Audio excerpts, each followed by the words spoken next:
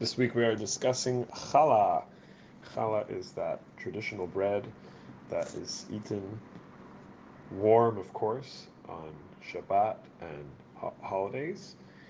And interesting enough, the word challah, or the concept of challah, is written in the Torah. It's written in the written text of the Torah. And actually, for your knowledge, challah is actually a percentage, a section of a batch of dough which actually gets separated, meaning we take our hand and we pull off a section of that dough. And in the time of the temple, that section of dough was actually given as a gift to the priests. It was given as a gift to the Kohanim. That's called hafrashat challah, separation of the challah. So the part that we give away is actually the part that's called challah. The part that remains is just dough. Interestingly enough, we refer to the dough that gets baked and braided into that delicious bread. We call that challah. And we continue this custom to this day. You need a minimum amount of flour in order to be required to separate the percentage of sort of a fistful, a small fistful of dough, pull that away, and then that actually doesn't go to the priests anymore without the temple. It just gets burned in the oven and is disposed of afterward. The minimum would be 10 cups of flour, just over 10 cups of flour. That would be the minimum amount of flour needed to be required to separate the. And this would be true not just for challah bread, but would be true for any loaf of bread in general. On Shabbat, we have a custom of having three meals, tradition of having three meals, once in the evening, Friday night, two meals during the daytime, Shabbat lunch, and the third meal known as Sudah Shishit.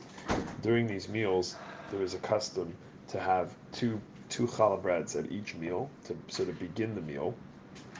And the reason why we're having these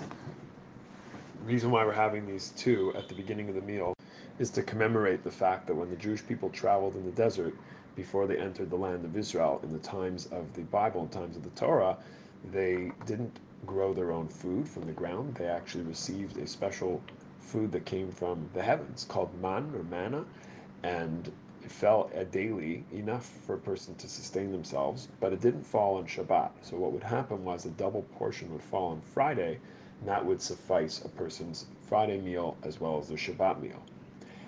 In commemoration of this, we have two breads, one to commemorate the Friday man, and the other to commemorate the one that was enough for the Shabbat meal. And the procedure of what we do is we actually cover that. You may notice before the covering that goes on top of the challah, these two breads, and the reason why we cover it is because the bread actually is considered the most significant food at any given meal. And therefore, there are laws of blessings. Hamotzi lechem in arts, the blessing we make over bread, would actually be required to say first. The only thing is that Friday night, Shabbat, for those who know, starts with Kiddush. It starts with the blessing over the wine, which we discussed a few weeks ago. So the problem is, what do you do when you have to start with Kiddush, but it's actually considered a lower level blessing than the blessing over the bread? So what we do is we cover the bread to sort of pretend like it's not even at the table.